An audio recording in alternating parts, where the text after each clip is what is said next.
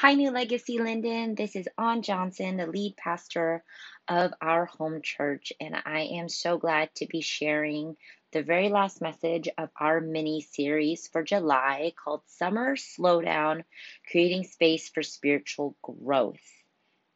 It has been such an honor and a pleasure to lead our church through unprecedented times, and by lead, I really mean it's an honor and a privilege that we get to do this together. You have been so gracious and kind as we navigate this pandemic, and I am so grateful.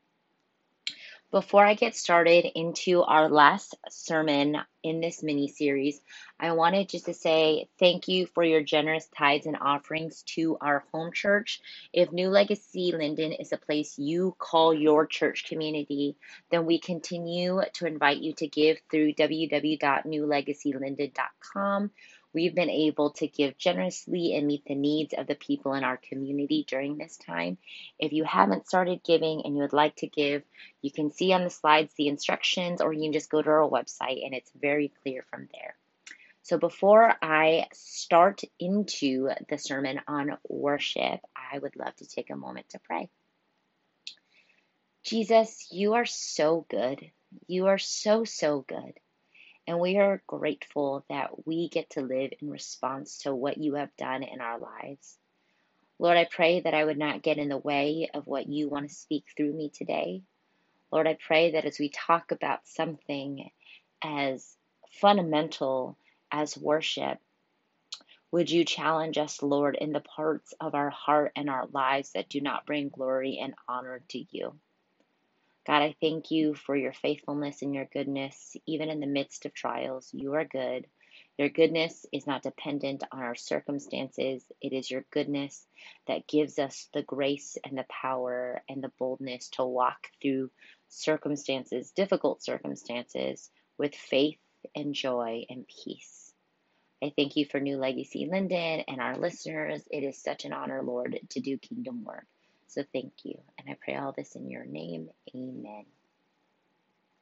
So today I am wrapping up our mini series on worship. And this was something that honestly I asked a worship pastor in Linden to teach for me. He wasn't able to teach because I almost felt like I needed a professional worship pastor to talk about their understanding and experience with worship in the American Christian church.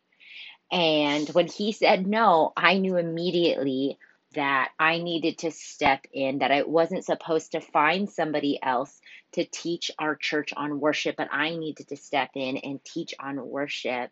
And this is such a vast topic, just like creating the spiritual discipline of being in the Word of God, just like creating the spiritual discipline of like cultivating a prayer life, just like the spiritual discipline of Sabbath, the discipline of making your life a space of response to the reverence and goodness of God, which is exactly what worship is. It is so vast.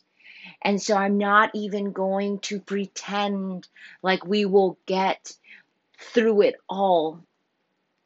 But what I would encourage you to do is to take time that we would take for a church gathering, set that time apart to reflect on the questions that I'm going to be asking at the end in regards to this message. And I pray that it will challenge you as much as it has challenged me when it comes to worship and creating space and nurturing the spiritual discipline of a life of worship.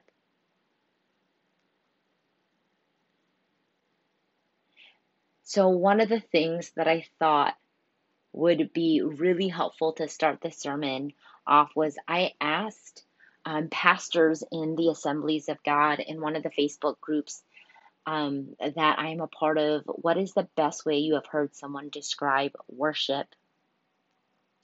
And really, it was a mixed bag of responses. So I chose a few. So here's some of the quotes. We should connect we should connect on the idea of worship, sacrifice, and dying daily. That those ideas are not separate, but they're actually connected. Another one, worship is telling God how much you love Him. How you do that is between you and God. Worship is when your heart says, I love you, God. That means worship can be singing, dancing, or helping others, or cooking, or even cleaning a toilet, as long as you are doing it because of your love for Jesus. Worship is an admiration of God, and we can express this through many different forms. I'll add mine in there. Worship is response to who God is and what He has done in creation, including the creation of me and my life in Christ. So I loved the responses that I got from all these pastors of the best way they have heard worship being described. So I asked them also, what is the most damaging thing you have learned about worship? And I could honestly relate with so many of these. The first person said that worship should make me feel good. Another one, worship is singing and visually participating in a service. That worship ushers in the presence of God as if the presence of God requires us to do something. Another one, most damaging was the mentality that it is just the Sunday song service and not a constant daily act.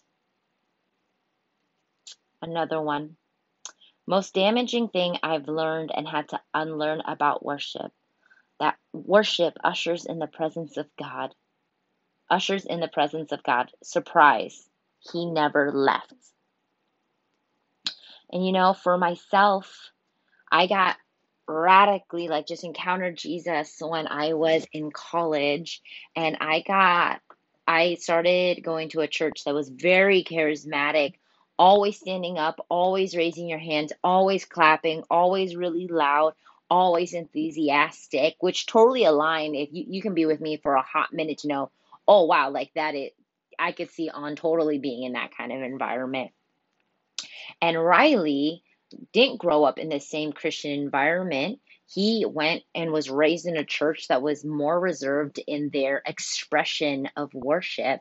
And so when we started dating, it was this really interesting meshing of who we are, how we worship. And in my mind, the most damaging thing I learned being in certain environments was that worship is singing, and that worshiping God was all these physical expressions participating in service. And one time we were at a church, and we were singing, and the pastor looked at Riley and he was like, "Are you going to clap?"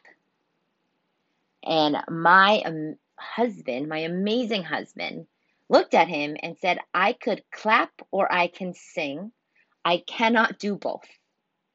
And being married to someone like Riley, I have learned, he has taught me more about worship because I saw embedded into the very character of who he is, that worship was not limited to singing out loud, clapping your hands, raising your hands up.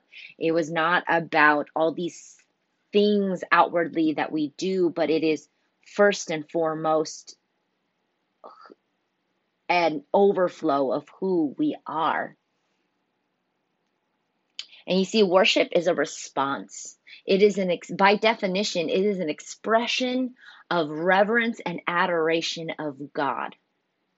But we can also worship other things. It would be the expression, the giving of life, the adoration of something or someone. But worship in biblical context, it means the expression of reverence and adoration of God. Throughout the biblical narrative, we see God constantly addressing idolatry, which is the worship of other things before God Himself. But we see that worship is this act that is flowing, and this life that is flowing from a place of gratitude for what Christ has done and recognition of what he has done in our lives. It is a response. It is as if our life is a reaction to God's action, that we are living in response to the character and goodness of God himself. And so I was studying and looking and researching this idea of worship. And I found these 4 scriptures that stood out to me of scenarios of worship that I want to share with you.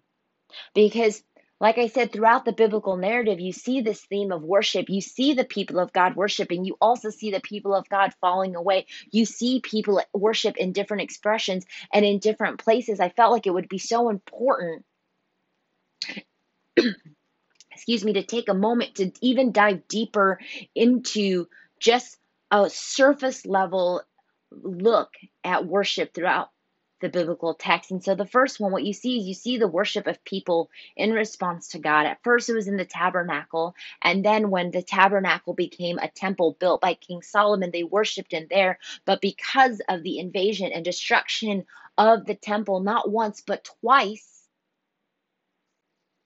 that one singular physical temple wasn't there. Then you see the building of synagogues.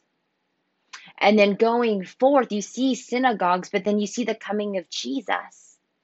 So, and then you see how people responded to Jesus when he set them free, when he healed them. And then in John, which is that 4th scripture that I want to dive into, in John 4, you have this interaction between Jesus and a Samaritan woman where he talks to her about what true worship is. You see, in the Old Testament, it was very centric to the temple. That families would go into the temple, and there would be times, I think it was about 4 times a year, when adult men would go into the temples, but to offer sacrifice, to participate in what was going on in the temples. If their families could come, they would come, but there was definitely a centrality around this physical place. But you would also see families encouraged to teach their children about worship at home. And so right now in my yearly Bible study, I'm trying to read through the Bible through a year. I'm in Chronicles, which is a real hoot. And we're going through, it was in First Chronicles where David wants to go be gung-ho and build the temple, and God was like, no, it will not be you who will build the temple, it will be your son.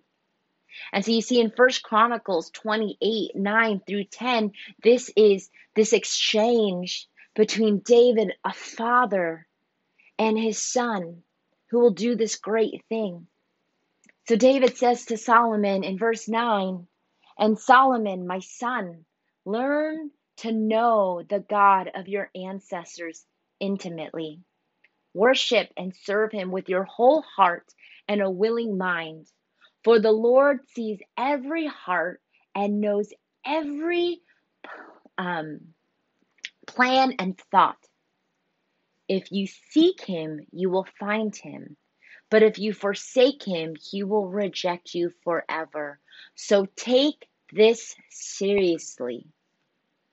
The Lord has chosen you to build a temple as his sanctuary. Be strong and do the work." This is possibly my favorite exchange and story of David, because it shows the heart of a father, and it really reflects the heart of what Jewish parents were encouraged to raise their children, and they were encouraging their children to be taught the law and understand the significance of it, their practices, their rituals. It was all tied to this idea of teaching their children the importance of meditation, law, worship. So here you see David encouraging his son to lean into worshiping by knowing the God of their ancestors intimately. Because when you worship God, you serve God. It is hand in hand. And it requires action on our behalf, because it requires us to seek God and in response worship him. Because when we are seeking him, we will find him. And we will be in awe and in adoration of his goodness and of who he is. So you see David encouraging his son to worship God.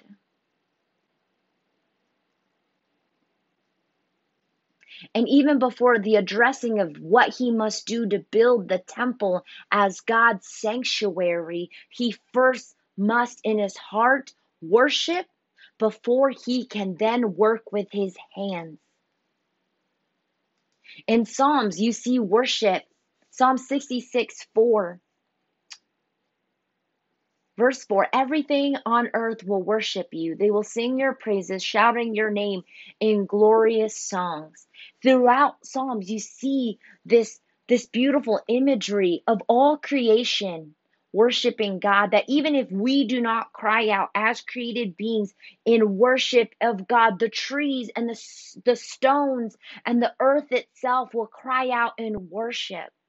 That all things created by God are meant to worship God himself, because being created by him, our life is then in response to him. And in response to him, we must recognize that there is reverence, that this holy God, this beautiful creator loves us so much that the only way to live and act and speak is to respond in worship. I was amazed at how many pastors shared that the most damaging thing they have ever learned about worship was that worship was just singing. You see, singing is a form in which you can worship God, but is not the form. It is not the singular form. It is a way, not the way.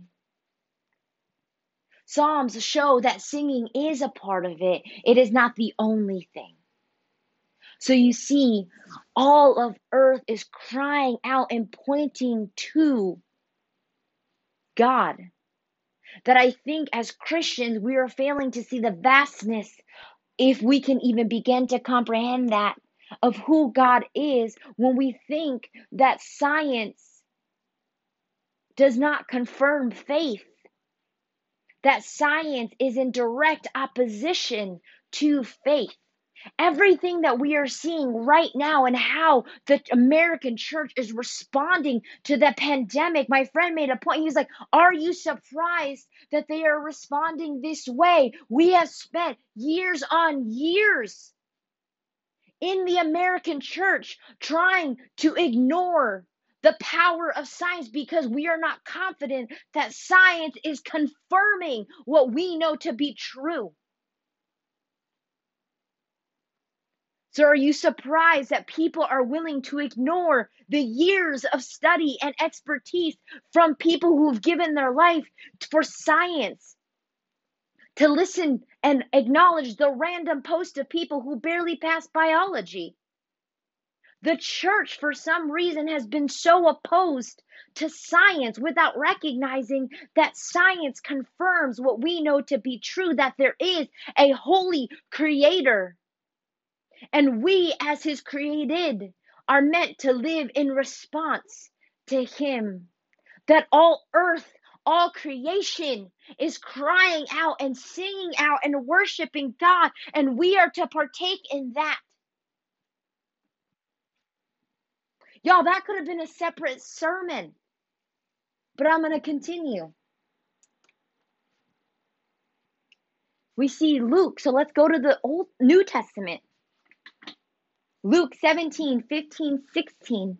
One of them, when he saw that he was healed, came back to Jesus shouting, "Praise God." He fell to the ground at Jesus' feet, thanking him for what he had done. This man was a Samaritan.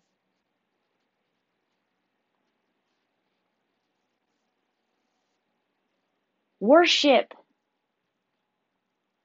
overflows from a heart of gratitude, that when you have recognized that Jesus has done something so great and magnificent in your life, that Jesus loves you so much, there is a gratitude that flows from that. And in our life of worship, some of the most worship light oriented person, and I'm not saying singing, but I'm saying their entire life is pointing to God. in how they love people and how they love their friends, their family, and how they do their job. All of it. When I stop and I look at their lives, what I see is a heart of gratitude, a thankfulness. And I'm not just saying thankfulness for these large, amazing things like salvation, but thankfulness even for the fact that they get to wake up another day, thankfulness for the fact that there's food on their table, thankfulness that they have shoes on their feet. The people who are the most grateful for the things in their life, I think that shows us that there is a direct correlation from a heart of gratitude feeds into this life of worship. When throughout the New Testament, when people were healed, restored, set free by Jesus himself, their response was gratitude. They would fall on their face and they would thank him. They would worship him. They would be in awe. They were recognizing and revering this Jesus.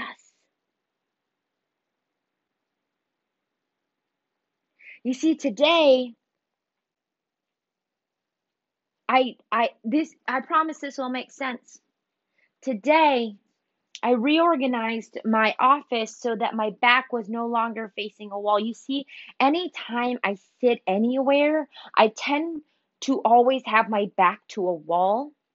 When I go in a restaurant, I used to have a lot of anxiety about not being able to see the door. At work, I would reorient so that my back was always against something because I never wanted somebody to surprise me. I never wanted to be snuck up on. And it really was rooted in my childhood where I never felt safe. So a form of protection was to always have my back against a wall so nobody could hurt me. It was as a survival mechanism. But today I was sitting at my desk and I just felt like Jesus said, "On, you are healed. You are set free." And so I reorganized my desk so that my back could face the door. And I texted my husband and I said, "I'm not that girl anymore. I don't have to be afraid. I don't have to just think about survival because I am healed." And I gave thanks to God. And I worshiped God because he healed me. And I am grateful for it. You see, when we encounter the very holiness of who God is and how he lovingly calls us to step into the place of who he desires us to be, gratitude flows from that exchange. And where gratitude flows, worship flows.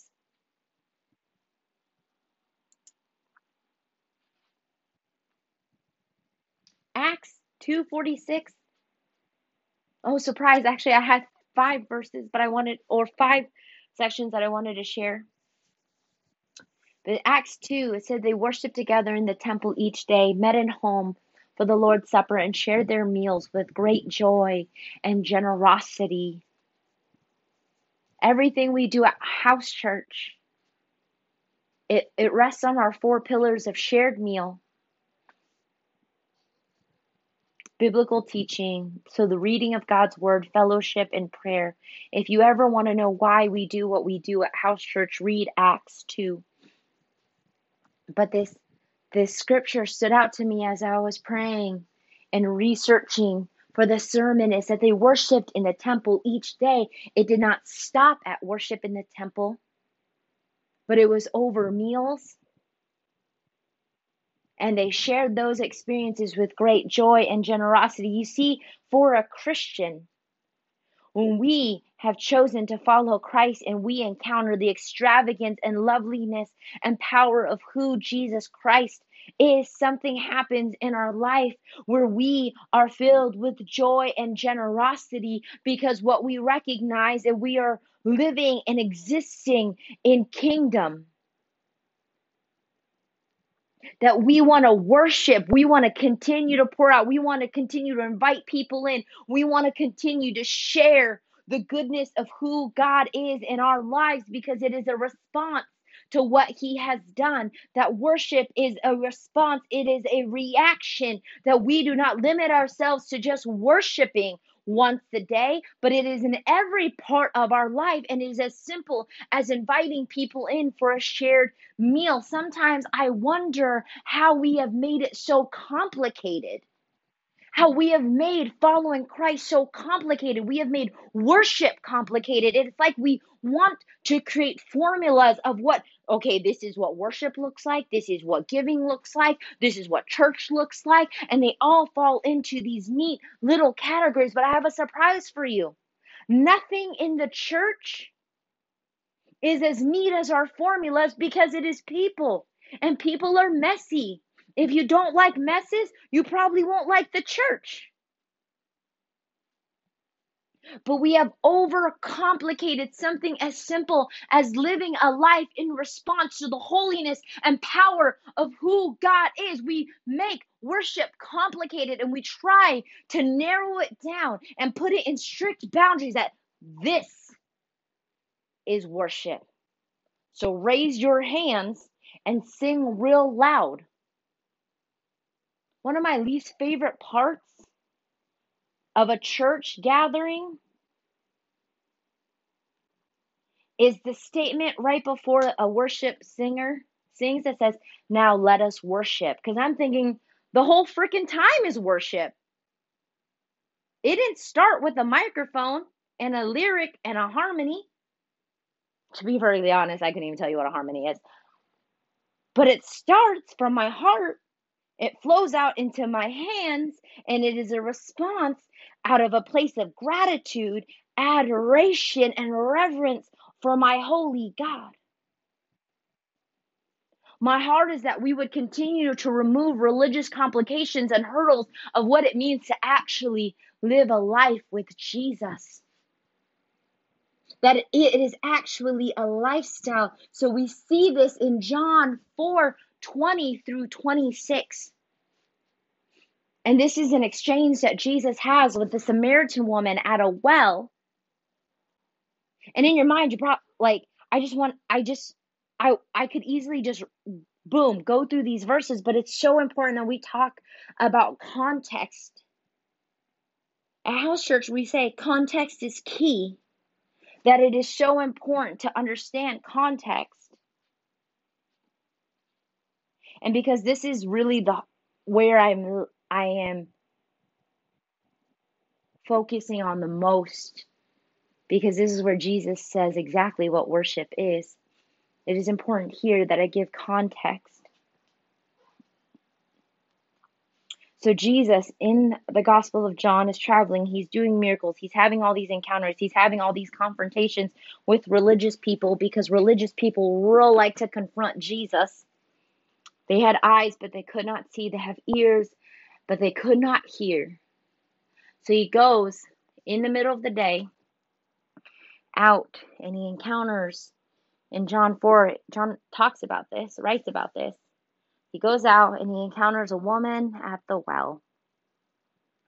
She was a Samaritan woman, broad daylight. That was when they went out to get water. And he, as a Jew, was at this well alone with a Samaritan woman. And you're probably thinking, that's not a big deal. It's like walking into a coffee shop. There's only one other customer in there. That was not the case. You see, the Jews and the Samaritans hated each other. Like they were not homies and cronies. The Jews, in fact, would rather travel a longer distance to fully avoid the spaces where the Samaritans lived. They would rather walk around Samaria and take longer than to cut through to get to their destination.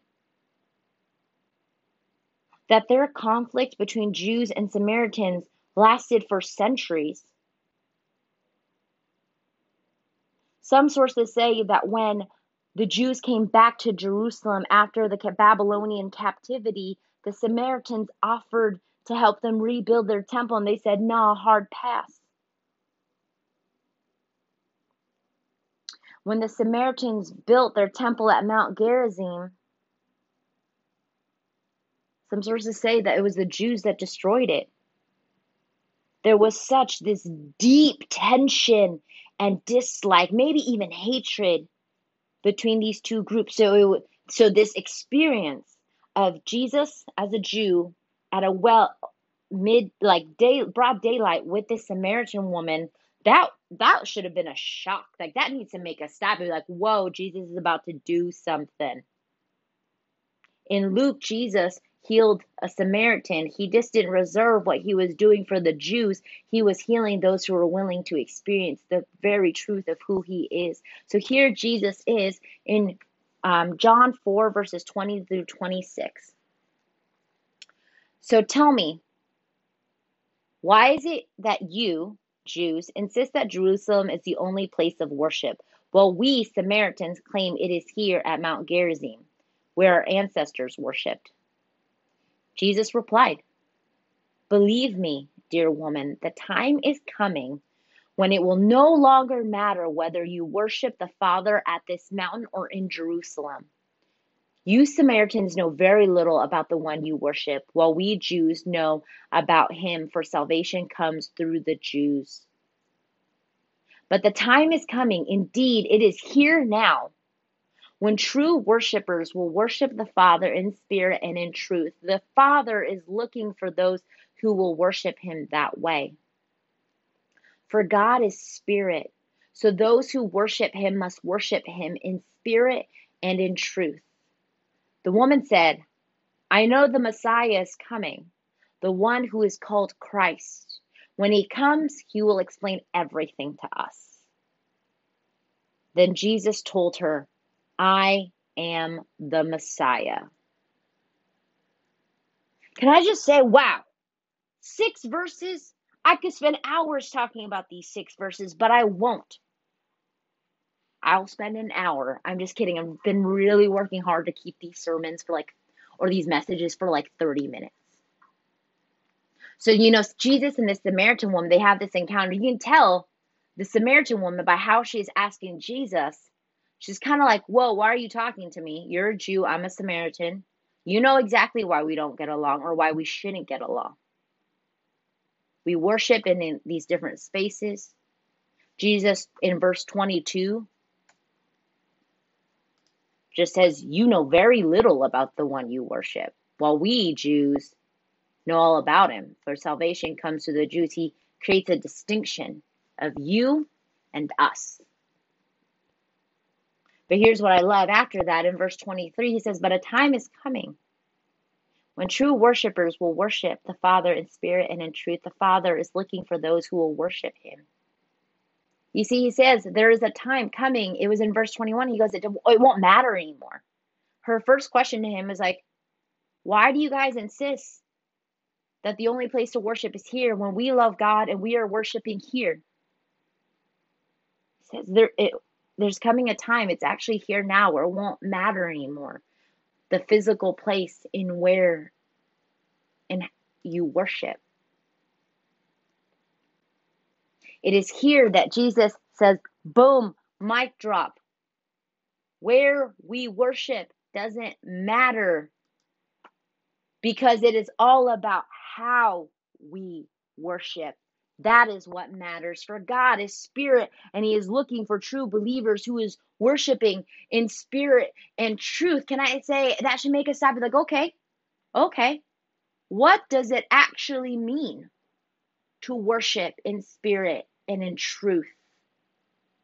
What is the writer of the Gospel of John saying when he says that God is spirit? See, in that statement alone, Jesus is setting up the divinity of God, that God is not a spirit to go in line with what people believe were all the other spirits or all the other gods out there. He is spirit. Boom. Period. Divinity. Deity. So maybe deity is a better word than the divinity. He is divine. He is the singular God. He is, and I am. He is. And I am the Messiah. God is looking for those who worship in spirit and in truth. What is interesting is while I was researching, there are some sources that said in spirit is referencing to the Holy Spirit, and in other sources it says that it is not a reference to the Holy Spirit, but it is more of this idea of this alignment, that it is talking about when one must worship not simply outwardly by being in the right place and taking up the right attitude, but it's also the spirit of your life, your heart, who you are. That the combination of spirit and truth points to the need for a complete sincerity and a complete reality in how we actually interact and approach and respond to who God is. That it is so important to point out that in this concluding verse that God is seeking this from his worshipers, that it is not simply just a worship where it is limited to one physical place, one time a week in this one way, i.e. maybe just singing. But because of who he is seeking the best for his people, and the best for his people is a life of worship, not just a time and a moment locked into a physical space of worship. That it is in the entirety of who we are. See, and in truth is not relative here. Truth here is the teaching of Jesus, that we are worshiping and responding and aligning with the truth and the teaching of who Jesus is and what is captured in the very personhood of who Jesus is. That when we are worshiping in spirit and in truth, there is an alignment in our spirit. For God is spirit, there's an alignment, there's a space that is connecting. That to worship in spirit is in entirety the deepest parts of who we are, is living in reverence and adoration of who God is. That it's just not about being in a physical place at a physical time doing a physical thing. It is the entirety of the human heart. To worship in truth is to worship in light of what is true. Again, not relative. It is the teaching of Jesus. It is the person of Jesus. So when true worshipers are worshiping the one true God, it is a response to truth. It is a lifestyle, not a moment. It flows from a heart of gratitude, understanding that God has given us the gift of life and time. And with those things, we live our life. That even the gift of life and time stems from God. So Jesus, in this interchange with a Samaritan woman, he lays down, it's not about where anymore. It is about how. It is about how we are living our lives. Can I just say that the most captivating believers that I know are those who are living out a life of worship. They have not regulated their worship and formulated their worship to a time and a place and a way. But it is just like overflowing from their life, every part of who they are and how they live, how they speak, how they act in their neighborhoods is an act of worship, pointing people to God. Because here's the thing about worship, even when we are singing, it should be pointing to God, understanding, adoring, revering the very character and the who God is.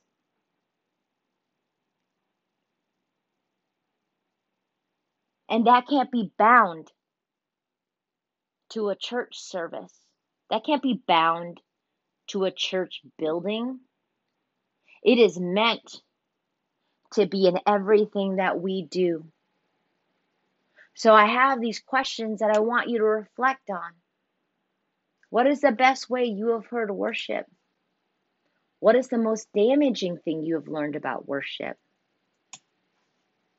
What does worship look like in your life? Who or what do you worship? As I prayed in preparing this sermon and been praying for our church, I think there is no better time than now for us to cultivate a lifestyle and nurture a lifestyle that is a life of worship. Most people will not go back into their church buildings, into their seats, into their pews, into their rows for a long time. There are mega churches already deciding that they will actually stay online until the new year. If you want to hear a really great response from a church, mega church that's doing that, look up Andy Stanley.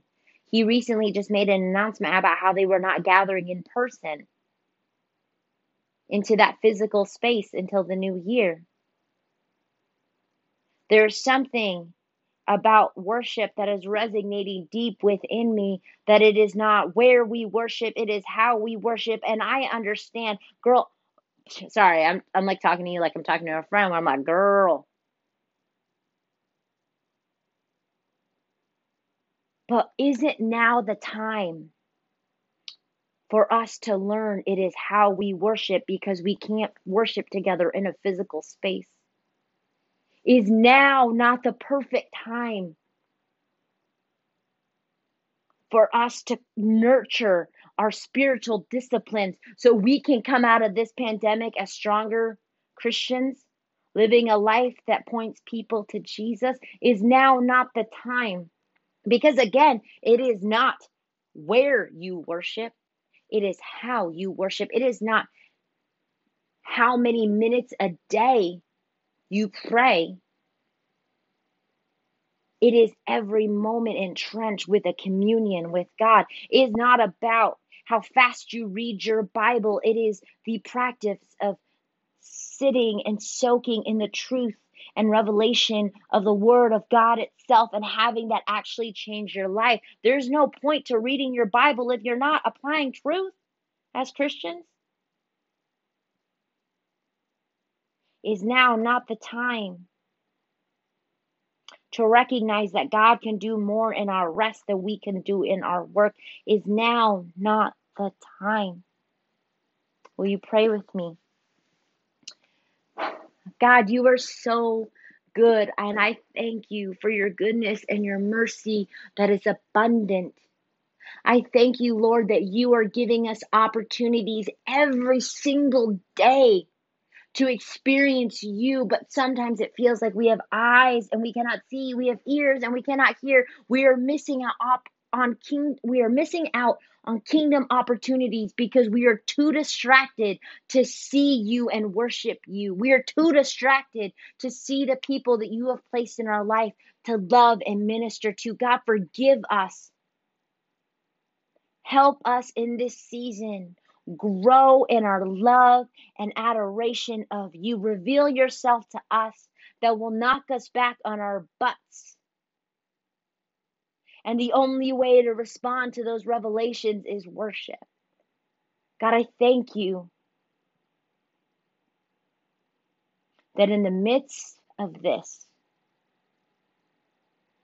your spirit is not locked into a physical place, that the truth of Scripture is not locked and read only by some, but it is available to all. And I thank you for that. In Jesus' name, amen.